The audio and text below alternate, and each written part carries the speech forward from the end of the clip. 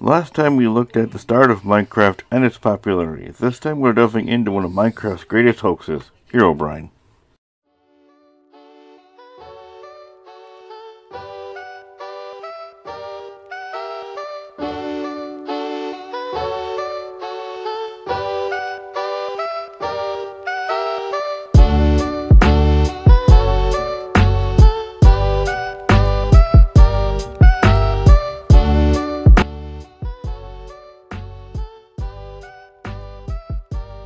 Most die-hard fans of Minecraft know of Herobrine and the infamous Copeland stream that started it, but it really started in the Reddit in the v/subreddit where the original creepypasta started.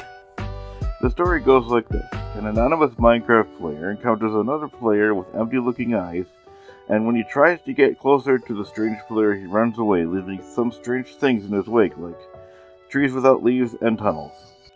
So the player then decides to post it on a Minecraft forum, but every time he does, the post gets deleted. Then one day he gets an email from someone calling himself Herobrine telling him to stop posting. So we did some digging and found out that Notch, the creator of Minecraft, had a brother who had passed away, and his spirit was haunting the game.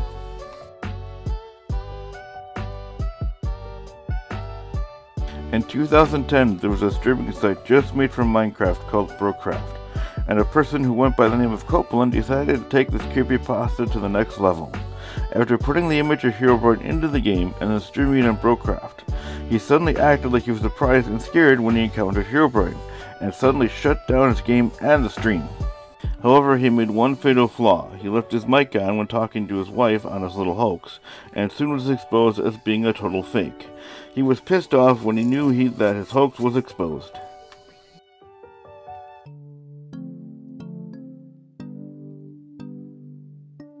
The Atomists decided to try and bring back Herobrine, or rather the hoax, that was started by Copeland by saying that during an email interview with Copeland, who has stated that he has posted in various chat rooms a link to the site with the word him in the domain, with the returned picture of Herobrine with dark, realistic eyes. And when you took a closer look at it, you got a strange message that, when decoded, led to another creepypasta titled Wake Up, in which it was stated that victims of trauma retreated into their minds to avoid their personal drama and demons, and can only come out of it if they find a note telling them to wake up.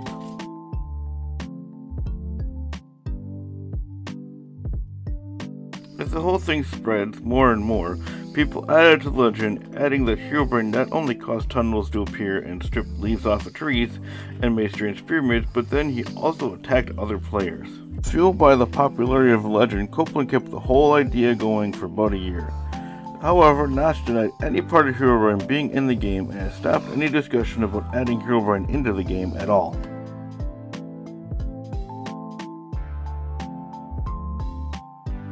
So now that we know how it started, and that Notch doesn't want to add Herobrine into the game, then tell me this.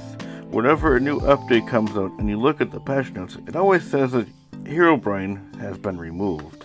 So let's put it this way. The whole idea of putting the words removed Herobrine into the patch notes started with Beta 1.1 release, as a response to Notch partially removing the essential code for the human mobs in the game, and it kept going as a running gag and to troll the whole Minecraft community with the exception of the Java 1.1 release.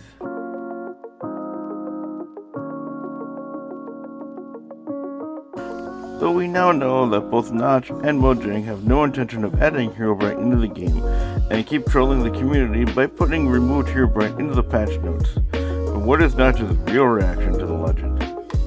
Here are some of the things Notch has stated about Herobrine. Fine, Herobrine is real, and he gains spooky vengeance haunting players whenever you remind me of him. Only way to stop him is to ignore him.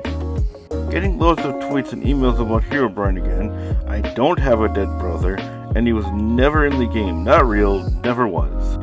I have publicly told people that there's never been any such thing as Herobrine, and that I don't have any dead brothers, and that letting too many animals die in lava is a foolproof way to summon him, but that you don't need to be afraid of him. He only means well.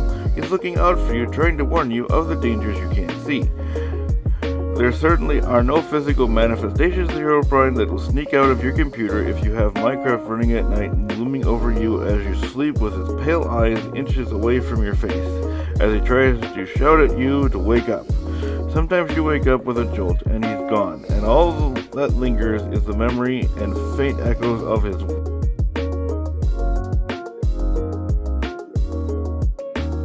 Well, if you have any intentions of looking for the infamous Copeland stream, all I can say is good luck. They were lost to time and can never be found.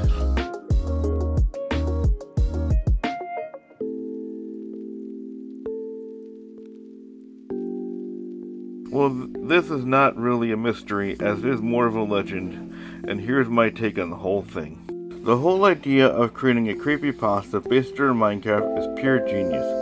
Minecraft is a game that your only limitation is your imagination, and for someone to come up with one story about a mysterious entity in the game, and two, for someone to take that story and try to bring it into the real world is awesome. Yes, we know that Copeland's Herobrine was just a retextured wall in the game made to look like Herobrine, and that the whole idea of him in an interview adding more to the story about the website with Herobrine's picture that leads to another creepypasta is also genius.